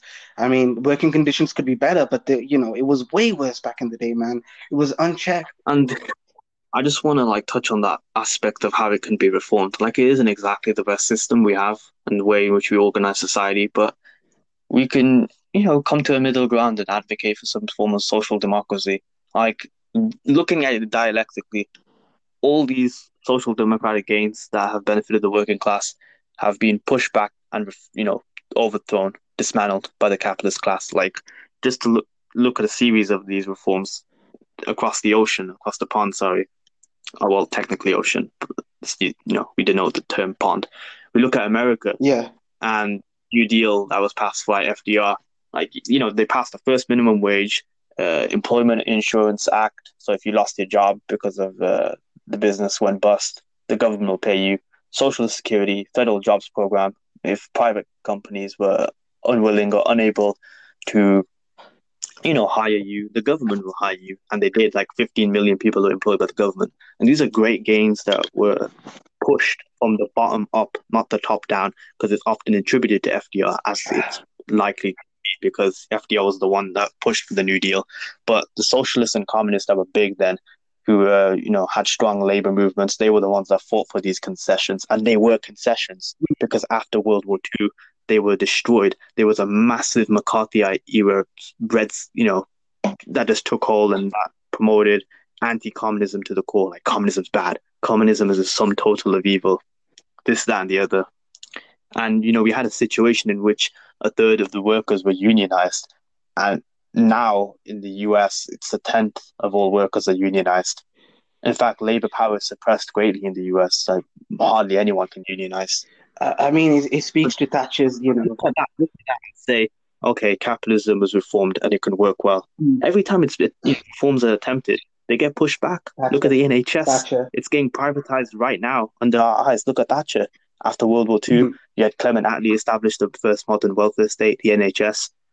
And these great gains that were fought for and benefited the working class so good, in such a great way, sorry, have just been destroyed. So social democracy does not work. Like, austerity comes in as well, like these draconian budget cuts that just destroy social programs and gut the welfare state. Yeah, yeah. I mean, Thatcher, not nationalizing, but privatizing, so much shit. It speaks to how social democracy just doesn't work. How, reforms don't really, yeah, they don't really work because they're always like pushed back. They're always, they're always lobbied against. They're always, as long as money's involved, you're never going to be able to have any meaningful reform because they're always eventually going to be, whichever, wherever the Overton window is, they're always going to be pushed back. They're always going to be, sort of, sort of lobbied against. And 100%. yeah, this is why capitalism can never really work. This is why you need to dismantle the system. This is why centrism can't work, man. This is why there can't be a middle ground. I've heard many people Yeah, say, sorry, Chief, centrists are the biggest pussies going. Like, it goes without saying. because At least with a right winger, I know he wants to fuck me over. With the centrists, they put on the impression that they're cool, but like, yeah, fuck you at the same time. Like, make your mind up, bitch. all centrists are just uneducated. They want social reform, but at the same time, they want to keep the existing form of I'm capitalism. gonna be honest. I'm pretty centrist or right wing. Yeah. Like, I'm not afraid to say it. Like, if you're a centrist, you basically just want the current status quo, but with like minimal, structural changes that don't really make any kind of significant difference in working people's lives. No, no, You're just too much of a pussy to not say you're right wing. absolutely, absolutely. Look at our current Labour government. Like, no, yeah, like our Oh, Labour Party. Sorry. yeah, I'm glad you brought this up. Can we just dedicate the next however long we're gonna do this for to like just shit on the Liberals and the Labour Party? Yeah, no, we need a whole episode to just shit on the But Liberals. Actually, just gonna keep it keep it short for now. But like the Liberals within that party sabotaged Corbyn's chances of winning Hmm. in 2017 when he was 2,227 votes away from becoming prime minister. Like they are the fucking worst. Yeah, and this ties down to how socialist, Corbyn was. We've never had somebody as socialist as him. Not in my Someone lifetime. has No. left him, yeah. And like what's really beautiful about Jeremy Corbyn was his like principled internationalism, like how he would stand in solidarity with the Oh, Palestinians. yeah, yeah, yeah. Like we never really seen that in a Labour leader since probably Keir Hardie, who was the founder of the Labour Party and said how, we shouldn't go to World War One to defend colonizers like Belgium, his own words. Mm. And that principled internationalism and that commitment to, the struggle for working people, not just in Britain, but all over the world was truly, truly a beautiful thing. Yeah, and I think we've always touched how, this country can't really, fully get behind internationalism because, you know, No, no, no, I can't. yeah, it just can't because it has to deal with its imperial past first, which it's not willing to do. It has to deal with its, domestic issues of, of austerity of the Conservative Party, and it's, yeah, it's not willing to do that. And Yeah. yeah, and that's sort of the problem we have in this country, where we can't have any meaningful social reform. It's just going to get more and more right wing. Who's next after Boris? Who's going to be the next one? Is it going to be worse? Probably Michael Gove. So to answer your question, yes. Michael fucking Gove. Michael Gove, like the dude has pretty questionable views when it comes to Muslims. Like Bro. even the party, like this is again this is another episode we have to I was gonna discuss say about yeah. about like, Islamophobia. Yeah, this one purely has to be communism. But yeah, I wanted to tie this whole UK aspect to like just the power of what's his face, bro? What the fuck's his name again? Rupert Murdoch. How he's Oh yeah, yeah, just did such a great job of like toning not toning down sort of smearing the best socialist candidate we've ever had.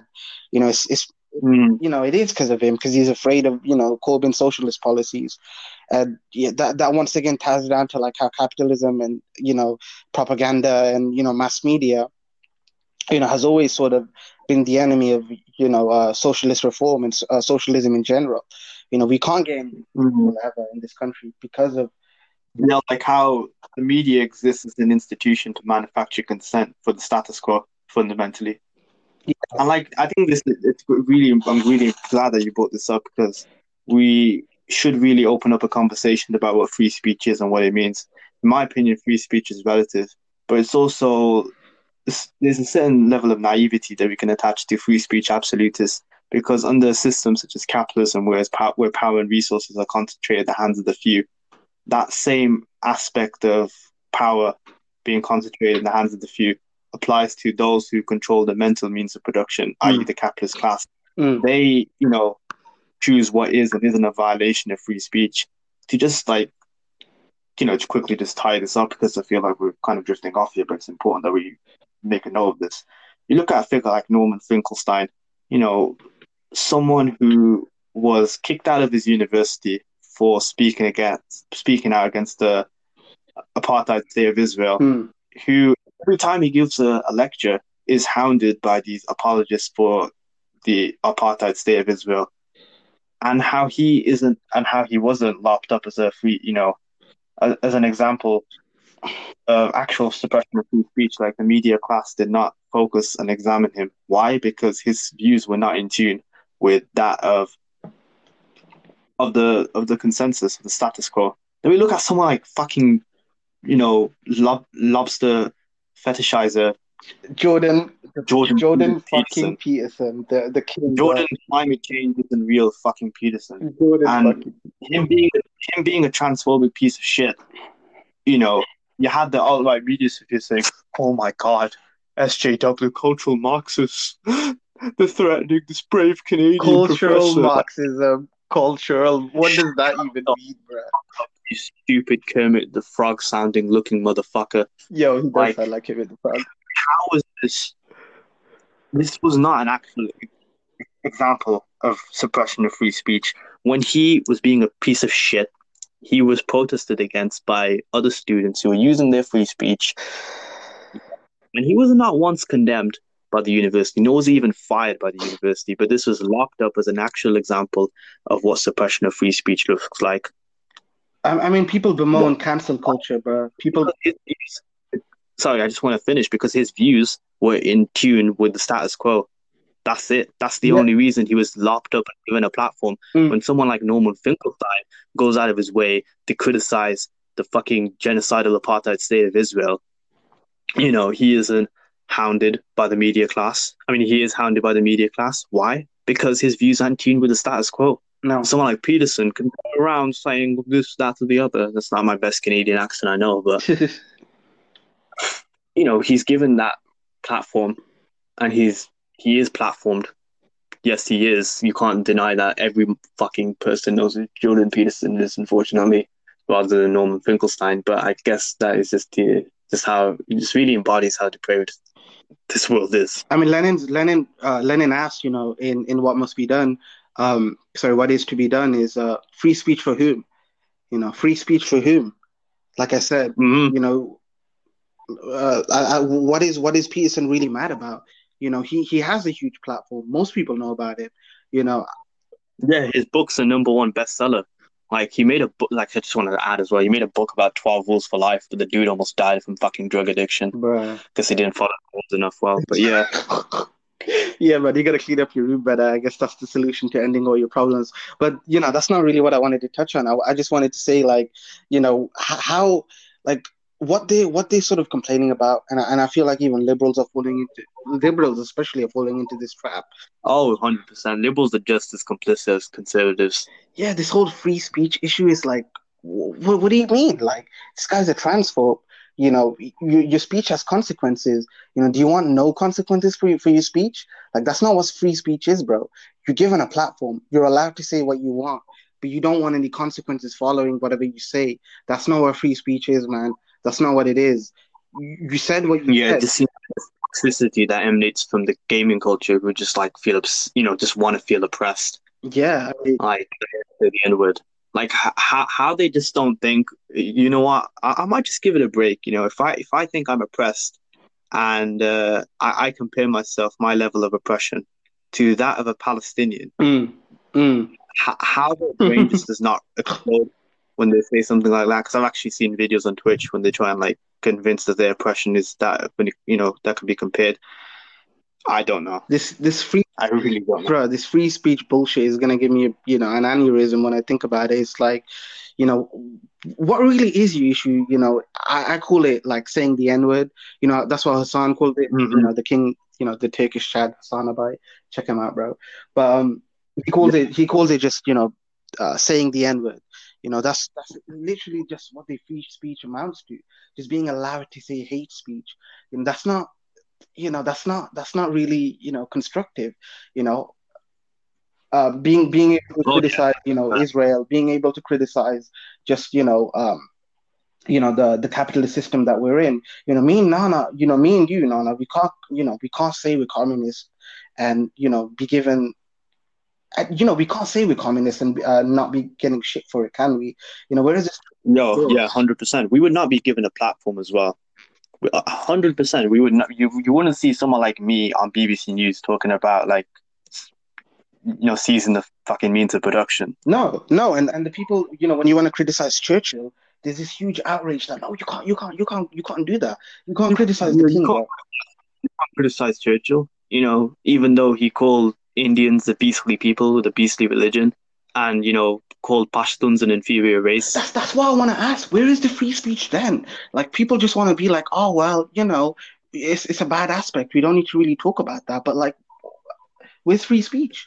I thought I had the platform to like say what I wanted, just like you have the platform to say your hateful rhetoric against trans people, against LGBT people, against Muslims. You have that platform, but I don't seem to have that platform because when I say I'm anti-British, I should go back to where I came from. I'm anti-American. I'm not anti-American, but you're anti-American for espousing such views. But if you want to be homophobic, if you want to be anti-LGBT, that's like you said, that's not going against the grain. That's not going against what what the state wants you to say. Only Yeah, yeah, only when people are outraged about it, which they rightfully should.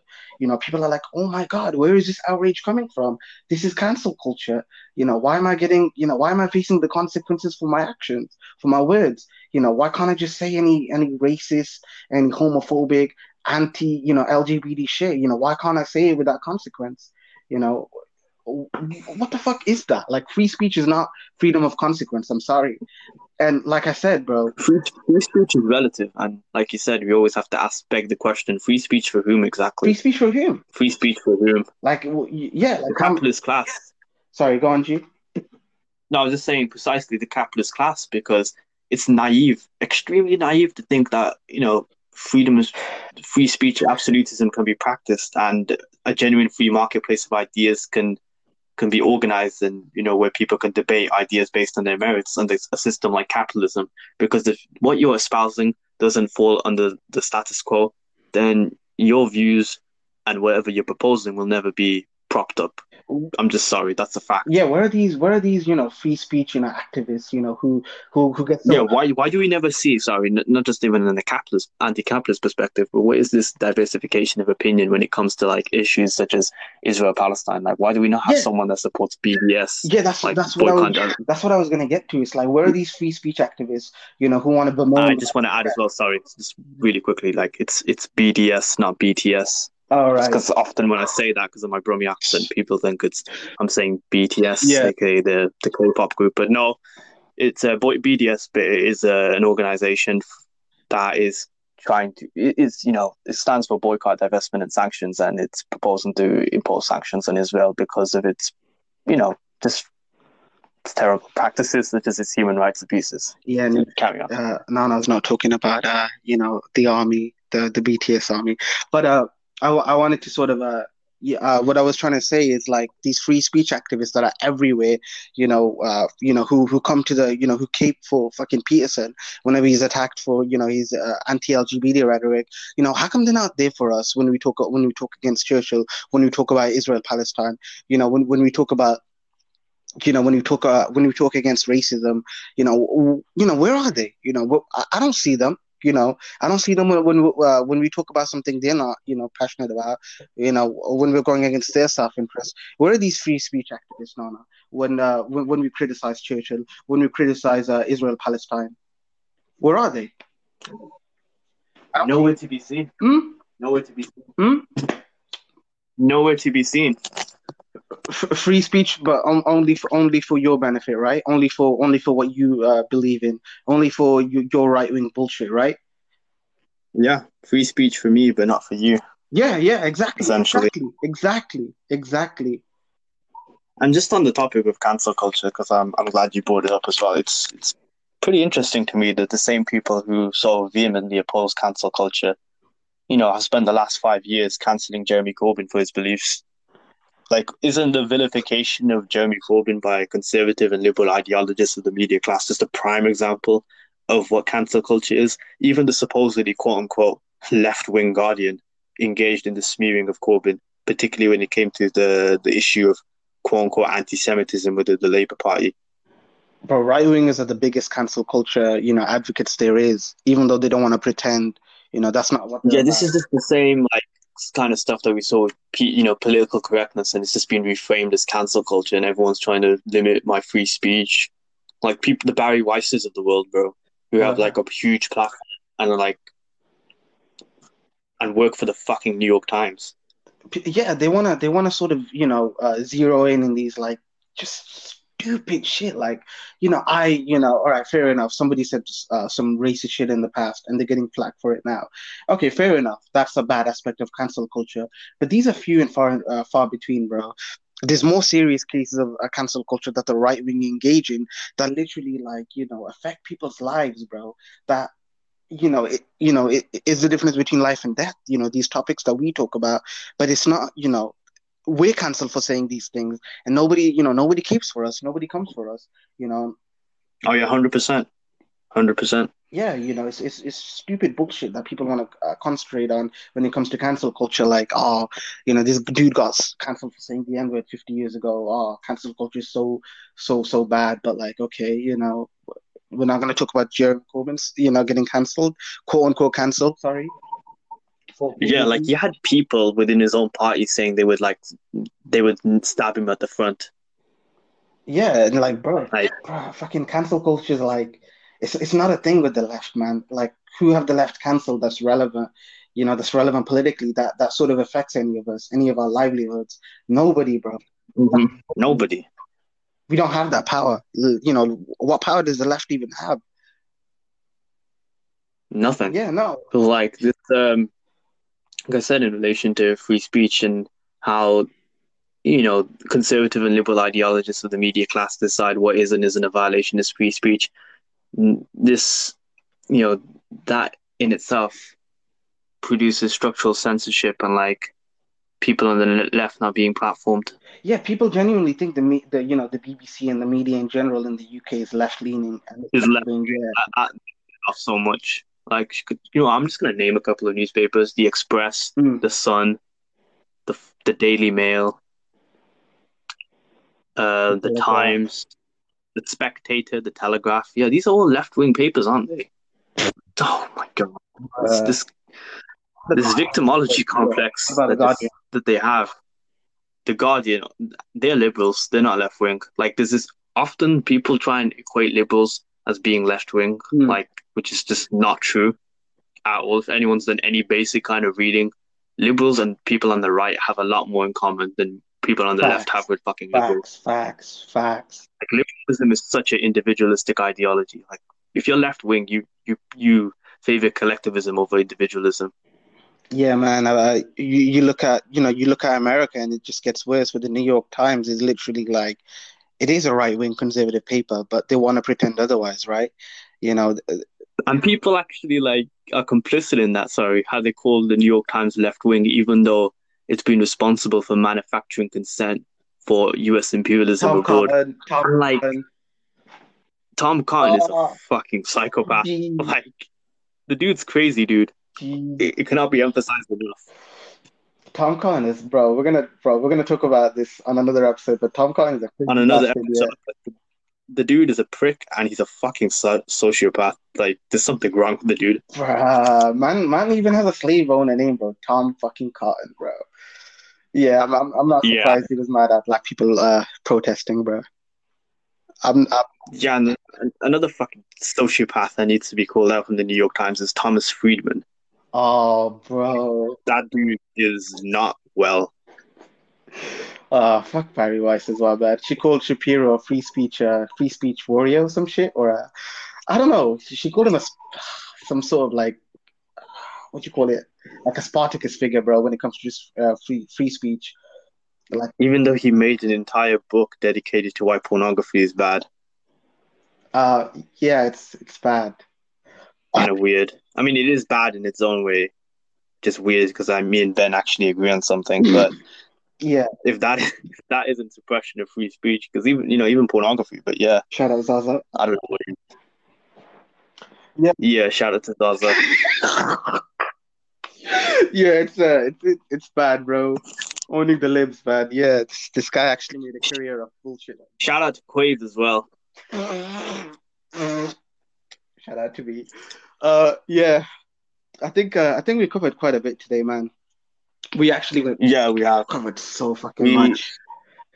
yeah, we kind of went a bit off course, to say the least, in terms of what we were talking about and what was intended to be talked about. But I think, nevertheless, having said that, this is really important to say. I like the This is spontaneity. I don't feel like we should just be limited to talking. I mean, we covered everything. I feel like we should be allowed to talk about whatever we want at the end. Yeah, and what needed to be said needed to be said. We felt a certain way, and we expressed ourselves. you want to see a you want to see a continuation of Marxism tomorrow, the second part. Are we proposing the second part, or what's the intention? Right? Oh, I mean, tomorrow I wanted to do fascism. Actually, that'll be such a good topic to cover. It's up to you, man. Are you sure you want to leave it as dialectical and historical materialism, labor theory of value? I suppose actually we did cover pretty much everything in terms of alienation, exploitation, but Uh, it's up to you. yeah, I think part two we can do any other time. We don't have to like do part two straight away. We could do part two, whenever we feel like it. But fascism is something that me and you have been looking forward to talk about for so long, and Yeah, I really wanna, get that out of the way and talk about it because we have a lot to fucking say, especially in this time. in this political climate as well, and just like on an interpersonal level, we've seen people, internalize and become very susceptible to fascistic ideology without even realizing. Yeah, Alan. Yeah, Alan as well, like poor dude. Yeah, poor dude. We need to. Yeah, you alt right. Yeah, I mean, today we even touched on fascism quite a bit, and I could tell We me and did, you are yeah. bubbling to talk about it, and that's why I I really mean, want we to. talked about facts over feelings. Ben Shapiro as well, who's a prime example of a fascist in anywhere apart from the U.S., which is probably a testament to how far right the Overton window has shifted in the U.S. Bruh. For those who are really unaware, this is how Ben Shapiro actually talks. Nah, you got to be like 50 times faster. I might speed up the recording. Yeah, Like this is how speed Ben back. Shapiro actually talks like a little bitch. Yeah, I talk really fast and I debate college kids. I call Andrew Neil left wing. Bro, it's scary how good you got his impersonation down. But once again, G, good episode. We'll see you tomorrow, maybe when we talk about fascism. So, see you tomorrow, guys. See you tomorrow, guys. I got handed an Ayn Rand sandwich straight from the can. It tasted so bland. I asked a lass to pass me a glass of Engels' Conditions of the Working Class. Right away they dragged me to the committee to explain my un-American activity. They're gonna see they made a mistake if they'd only let me play my mixtape. I'm not partial to the marshal or the plutocrats in their beaver hats, and the fascists have the outfits, but I don't care for the outfits. What I care about is music, and the communists have the music. I hear a melody, and just as suddenly I know who I'm supposed to be. I don't need a rationale to sing the International. I only need to plug in the headphone jack so I can listen to my backing track. I'm not jealous of the zealous or anarchics with guitar picks, and the fascists have their outfits, but I don't care for the outfits. What I care about is music, and the communists have the music. Yes, the communists have the music. Oh, the communists have the music. I hear a melody, and just as suddenly I know who I'm supposed to be. I'm not partial to the marshal or the plutocrats in their beaver hats, and the